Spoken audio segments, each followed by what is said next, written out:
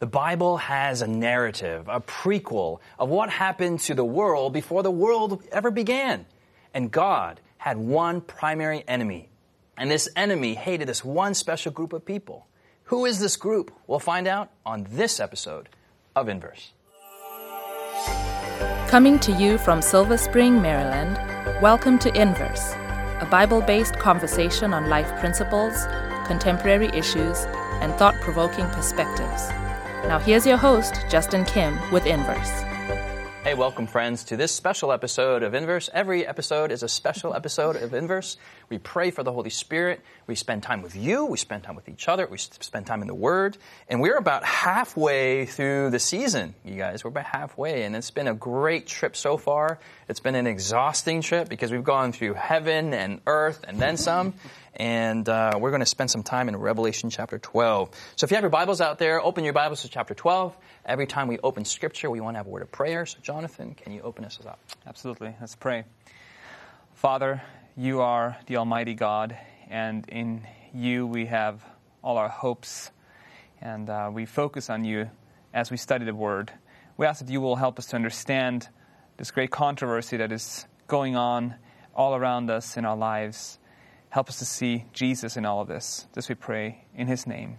Amen. Amen. Amen. So, Jared, we're going to go to chapter 12 of Revelation, and do you mind reading verses 1 through 1 through 3? Sure. It says, "Now a great sign appeared in heaven, a woman clothed with the sun, with the moon under her feet, and on her head a garment of 12 stars. Then, being with child, she cried out in labor and in pain to give birth. And another sign appeared in heaven. Behold, a great fiery red dragon having 7 heads and 10 horns and 7 diadems on his heads." Okay, I'm going to read verse 4 too while you're there. "His tail drew a third of the stars of heaven and threw them to the earth. And the dragon stood before the woman who was ready to give birth to devour her child as soon as it was born." Okay, so Siku, I mean, there's a lot of juice there, but before we get to the juice, where have we been so far? And maybe there's people who are watching for the first time in this episode, and they're like right smack in the middle of Revelation. Can you give us a really, really, really brief synopsis? What have we covered in about 3 words? Yeah. Oh, in 3 words. In 3 words, okay. So we've come from a historical view of what's been happening in the church. So starting from chapter 1, we talked about chapter 2 and 3. We talked about the churches, and every single time we're getting this reiteration of a historical view of the church's progress. And then you get to chapter 12, and you kind of have this hinge effect where we go from, okay, this is what's been happening historically, and then now I want to zoom out a little bit and give you a kind of a global view of why this all matters. Like, what's the story behind the story, to give context to the story, and then it's going to go on to talk about the future of our current story. Yeah, no, I love what you said, the historical view throughout history. And I think if we look at the sanctuary and use that as a model for where we're at, you know, here Jesus as priest, as king, as high priest, as we've talked about in previous episodes, he's in the holy place, and there's those 3 items in the holy place. You have the candlesticks, table of showbread, and the altar of incense. And those are 7s. And I think it's very important, as with the historical application, that these 7s are paralleling each other in time. So not exactly where the first church is the first seal, is the first trumpet, but they're taking place from the end, from about the apostolic times to the second coming of Jesus, somewhere in that time period. And there's a lot of people out there. There's some weird people out there that make them into chronological, I mean, they place them successively after each other, and they get into weird interpretations, and they put, you know, the President of the United States and the Pope, and they put, you know, Africa in there, and then they put some people, and they just mix it, and it's this nice, weird recipe. Anyway, so we were in chapter 12, and then Jonathan, what's going on in chapter 12 here? Well, as Zico said, it's kind of zooming out, giving us a bigger picture. And, of course, for those of you who have been with us in the book of Revelation, you know that we are now, everything is symbolic. So we got to see here, we see a woman clothed with the sun, with the moon under her feet. And then we see this other, she has a child. And then there's this great fiery dragon. So there's these two individuals. Mm-hmm. What do they represent? Mm-hmm. The woman clothed in the sun with the moon under her feet, that is a symbol for God's people, God's church. God's faithful people. And, it uses pictures from nature. The sun is used often to represent, the glory of God, the glory of Christ. Mm-hmm. The moon reflects the light of the sun. God's people reflect the glory of God. Mm-hmm. And so here, and then this woman, God's people, there is a child being born from this woman, and this child is to be understood to be Jesus Christ, mm-hmm. Who came out of the line of David, the tribe of Judah, and was born as our Messiah. And then we have the fiery dragon, who later on we are being told this is the devil, this is Satan. Mm-hmm. Who is in verse 9, chapter 12, verse 9. Right. So the great dragon was cast out, that serpent of old called the devil and Satan, who deceives the whole world. He was cast to the earth, and his angels were cast out with him. So we're seeing this, there's a story, and like in the opener that I used, it's kind of a prequel. Sometimes we're used to Adam and Eve were created, and then the story starts there. But then we have an insight into the prequel. How did Adam and Eve get there? Who was behind? And then 11 verse 9, that serpent of old, meaning that character in the beginning in that tree, he's got a history also. And so Jared, give us some insights on this prequel story. What's going on? What happened? And it's talking about casting out. What actually happened in that narrative? You're talking about looking at verse 7 and onward? Yeah. Yeah. Well, it describes this as war in verse 7, breaking out in heaven, Michael and his angels fighting with the dragon, and the dragon fighting and his angels. So you have before... I guess I like the word that you used, prequel, right? Because it's the story before the story. So this is the backstory of where sin came about. Yeah. And jumping back before that, what is it, verse 4, his tail drawing a third of the stars in heaven. All of this language takes us back to the book of Isaiah, chapter 14, the book of Ezekiel, chapter 28, where you have this germ of sin kind of arising in this glorious angel's heart. And then he goes to make war with God and eventually to make war with those whom God has created. Now, can you maybe go into the background of this prequel, meaning, so you talk about germ of sin, so you have this perfect creature. We know the name was Lucifer, changed to Satan, who's the devil, became the serpent. Same character, same evil antagonist throughout the story. And why doesn't God just eliminate this Darth Vader character from the beginning? Right. Permission to go to Isaiah. Permission to go to Isaiah. Permission granted. Okay. Let's go to Isaiah. Just so we're reading it from the Word in Isaiah chapter 14. Isaiah 14? Yeah. And verse 12. Verse 12. Yeah. It says, how you are fallen from heaven, O Lucifer, son of the morning. We had mentioned his name. How you are cut down to the ground, you who weaken the nations, for you have said in your heart. This is what happened was something that was not visible to everyone. But God reads the heart, right? God is able to see what's happening in the heart of the angels who are serving him. And so Lucifer starts saying something in his heart that the other angels can't see. He says, I will ascend into heaven. I will exalt my throne above the stars of God. And he continues with this I language. And we talked about in previous episodes, specifically in Revelation chapter 4, 5, when the angels in heaven, the scene of the throne room of God, when worship is happening, it's all about God. It's you are worthy, you created, and it's you redeemed. But then here you have this incongruent, dissonant sentiment. And if you especially contrast that with the image that we had of what worship looked like in heaven, to have a being there who instead of praising God is saying, I Instead of saying, oh, wow, you are seated high and mighty, he says, I want to be seated high and mighty. And this seed that develops in his heart is what the word says. It happened in his heart. Nobody else could see that was happening. So now you imagine God saying, oh, I see something happening in Lucifer's heart. Be gone, right? And then Lucifer's gone. Well, he had every right to do it. I mean, God had every right to destroy Lucifer. He is God. He has created all things. He is all-powerful. But God is also love. And love requires freedom of choice. And so if God would have destroyed Lucifer, because the other angels could not see into the heart of Satan, if God would have destroyed him, these other beings, they would have not worshipped God based on love, but based on fear. Because maybe the lies or maybe the things that Lucifer was saying were true. Because you have got to understand, these angels, these other beings have never heard a lie in their life before. Everything is always truthful. Suddenly there's this guy lying and saying things about God and exalting himself. And so if God would have destroyed him, there would have been doubt in their hearts, and their worship and their obedience and their focus on God would have been based on fear and not on love and freedom. We see that heaven is divided into two, not 50-50, but 2/3 and 1/3, according to this. 1/3 follows this I germ, as you guys, I'm smashing your germs here. And what happens after that? Jared, what happens after that in the narrative? So they're cast there. So the heavens are divided, and then? Yeah, heaven is divided. They're cast out. Yeah. These How two, do we know that they're cast out? Well, the Bible says it, but what is it? In Revelation 12, verse 4. 12 verse 4. Okay. I'm thinking of Job chapter 1 here. Oh, go to Job chapter 1. So let's go to There Job too. chapter 1. And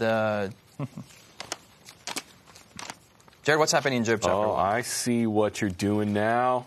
Pick up what Job he's chapter talking. 1, there's this almost like a heavenly council or a congress, and it talks about God's sons, his children, and we assume, that they're coming from perhaps different places in the universe, right? They're gathering themselves together, and in verse 6, it says there's a day when these sons of God came together to present themselves before the Lord.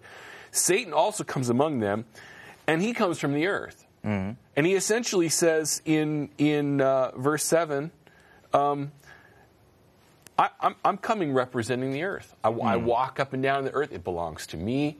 So I'm coming representing the earth in this Congress meeting. So as he's cast out, as they're cast out into the earth in the deception of Adam and Eve, he's now claiming it as his possession. So it's interesting.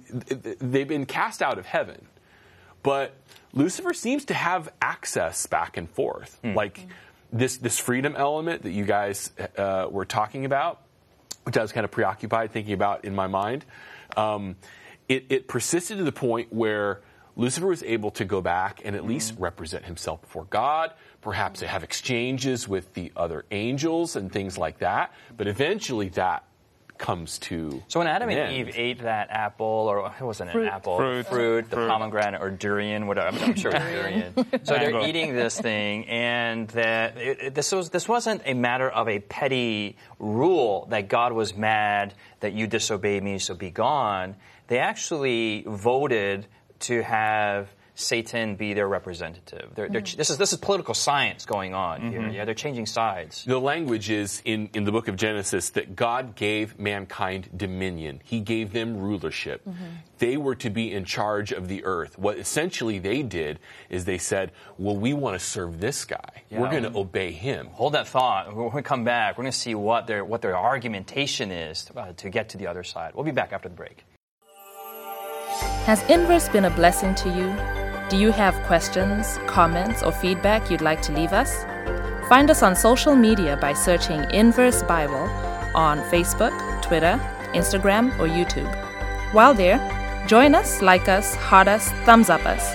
Our handle again is Inverse Bible, no spaces. Now, back to the discussion. Hey, we're in Revelation 12, and we're looking at the main antagonist in this great meta-narrative of this cosmic conflict, that being Satan, Lucifer, the devil. There's many names for him. But this is a character that actually exists, yes? And he's got a particular set of arguments that Jared was talking about. Yeah, well, I was just saying that he claims ownership of this earth. And actually, Jesus acknowledges that multiple times in the book of John, where he refers to him as being the prince of this world, right? So he deceived Adam and Eve. God gave Adam and Eve dominion. He comes along and deceives them and essentially claims dominion of this earth. He is in charge. And I just wanted to speak to Jesus acknowledging the devil's existence. Yes. I think, today, even in Christian circles, there's some people who doubt that an actual being who is the devil exists. Right. But what the Bible is saying is that the devil actually exists as a being who was created and fell from the glory that God has created him in. Jesus says, I saw Satan cast down from heaven. Yes. He's referencing, John, I guess, in Revelation 12:7 is referencing Jesus. Yes, like yes. the Michael and his angels fought, and the dragon and his angels fought. They didn't prevail. Their place wasn't found, and the dragon was cast out. So when Jesus is saying that, he's talking about what is a historical event for him because he was there when it happened. He was there, like in that fight that was happening. He said, "I saw the devil being cast out from heaven." And so the doubt that exists in the world, and scarily enough in Christianity, that the devil exists, actually it does a disservice to the Word of God, and it puts us in a dangerous position. Because if he's out to get God's people, but we don't even believe he exists, then how are we going to be prepared to meet the challenges that he's going to bring? Yeah, this enemy has... this is a unique enemy. It can play on God's field, and it can play on a field that the universe has never seen before. I remember one time, and this is how scary that how human nature can be. I remember I was with with our youth group, and I was the new youth leader, and they were going to throw me into the lake to, inaugurate me and, pseudo-baptize me. And it was not real baptism, but it's, whatever. And so here they are, and I'm scrawny, shrimpy, Asian guy, and then these four Jonathan, Walter, muscular, not more muscular than him, come, and they're one on each limb. And at that point, I was like, look, I have no power within me. Right? I can't do it. And I totally surrendered to this fact. But there's all these people on the beach watching me, and my pride was hurt. I'm confessing my sins here. So this is how evil human nature is. I'm like, look, I'm not going down. I'm going down, but I don't want to go down by myself. I want to go down with someone with me. So my pride got focused onto my hand, right? This hand got supernatural strength in it. And I held on to the T-shirt of the kid next to me. Right? Yeah. So as with the momentum, they're swinging me into the water, all my dignity, all my pride is into these muscle fibers, and I'm bringing this poor kid who's just wanting to say hello to me. And I pull this kid down into the water with me. And I made sure that he goes into the water first, and then I on the water. So here we are. We come out of the water. We give each other a hug. We have a baptism service. It's all good, right? But that just shows that if human beings are that evil, don't you dare judge me, because I know you. We all have those situations. I've never done anything like that. How much more Satan? Yeah. And Satan has a special. Now he knows he's going to lose. He can't get at Jesus. Jesus is all powerful. He's. But where's his wrath focused towards? And that is really interesting, because right there in Genesis, God says, "I will put enmity between you and him." There will be a distinction here. And so Satan is angry. He knows he has lost. At the cross, it was crystal clear. There is no return for him. There is no coming back. This is it. And so he is now a defeated enemy. And as you said, he's going to try to take down as many as possible with him. And so his fury now is not just against Christ, but he wants to hurt God by hurting God's people. And so it says here, first he's trying to, of course, destroy Christ, and then his wrath goes towards God's people, and you see that in verse 13. Verse 13, it says, "Now when the dragon saw that he had been cast to the earth, he persecuted the woman who gave birth to the male child." So his wrath is against God's people. Yeah, let's keep reading verse 14. "The woman was given 2 wings of a great eagle, that she might fly into the wilderness to her place, where she is nursed for a time, times and a half a time, from the presence of a serpent." That's prophetic language. It means 1,260 years. Verse 15, "So the serpent spewed water out of his mouth like a flood after the woman, that he might cause her to be carried away by the flood. But the earth helped the woman, and the earth opened its mouth, swallowed up the flood, which the dragon had spewed out of his mouth. And the dragon was enraged with me. That's talking about this wrath that you're talking about. He went to make war with the rest of her offspring, who keep the commandments of God and have the testimony of Jesus Christ. So his special enemy is this remnant group who has always existed in Earth's history. Not always a particular denomination, sometimes a denomination, but they have these two characteristics of, verse 17, they who keep the commandments of God and have the testimony of Jesus. Jared, can you explain what these two qualifications are and give us some clues on this remnant? Sure. Yeah. If I could just say beforehand, though, Yes, sir. like thinking in terms of what a remnant is, believe it or not, I have a sewing machine. Okay, I make some of my own like ultralight backpacking gear and some of that stuff. Just FYI. So sometimes, like, if I'm in the midst of a project, you qualified what you actually use your sewing machine for. Yeah, I don't make dresses. You know, I've actually taken my homemade gear and hung down into sub-zero temperatures in hammocks, right, with goose down. Anyway, whatever. But I save scraps of fabric because you never know. You might need to make a little stuff sack or something like that, or fix a piece of gear. So you can go to the fabric store and you can get remnants. I'll buy a big piece of fabric and I'll save my own little remnants. A remnant is a little piece of the much bigger original piece of fabric. So when Revelation is talking about the remnant, it's calling you back to essentially faithful people throughout time. Throughout all the Old Testament, when Israel was in apostasy, God refers to a remnant that would remain, a faithful group of people. They weren't worshiping idols. They were holding fast to truth, even though it came at an immense cost and persecution, even from their fellow countrymen. So when we're talking about a remnant, we're looking at the original piece or faithful people who have adhered, as you said, to God's commandments and the faith of Jesus throughout time. Jonathan? Yeah, well, you see here, they keep the commandments of God. They have the testimony of Jesus. As you said, they're faithful. And this is not just individuals who are like, all right, I'm going to keep all the commandments. This is not the legalism going on here. Yes. In fact, when you look at verse 11, it says, these individuals, they overcame him by the blood of the Lamb and by the word of their testimony. And they did not love their lives to death. I want to make the point that I think a legalist will not love God to his death. And if you have an experience with God, that you have a testimony, you can overcome any attack of the devil, knowing that you have a relationship with God, and that becomes your testimony as you overcome. And even if you are defeated, with your first death, brings us back again to Revelation, the 7 churches, where Jesus is saying, you might be persecuted, you might die, but it's okay, it's just the first death. It's just a sleep. You'll wake up again at the resurrection. And I just wanted to, he brought up this relationship thing, and I want to hark back to what Jonathan said actually prior to verse 17. It's that these people have a relationship with Jesus, and so they're willing to give their lives to remain faithful to him. Right. But a point that I wanted to emphasize, I guess, is it's not just that they have a relationship with God, but God has a relationship with them. These are his special people. And so, when we see injustice, when we see, sometimes we're like, why do righteous people suffer? Why is it that, people who are trying to live right and do the right thing, we go to Job's story, he didn't do anything wrong. Why do they get caught up in all of this mess? The backstory is that not just do they have a relationship with God and they want to be faithful to him, but because God has a relationship with them, the devil knows the way that he can hurt God is to hurt his people. Right. And as a mother, when my child is sick, just the other day my son was throwing up and just went all over my clothes and all over the floor. And the first thought that came to my mind wasn't ew.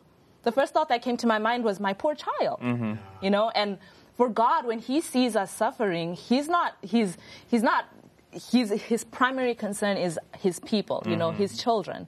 And the devil knows that that's how he can get to God. And so he takes out his wrath against these people who are faithful to God because of the relationship that they have with God and the love that God has for them. Jonathan, who is this remnant? I mean, how can we find out more about this?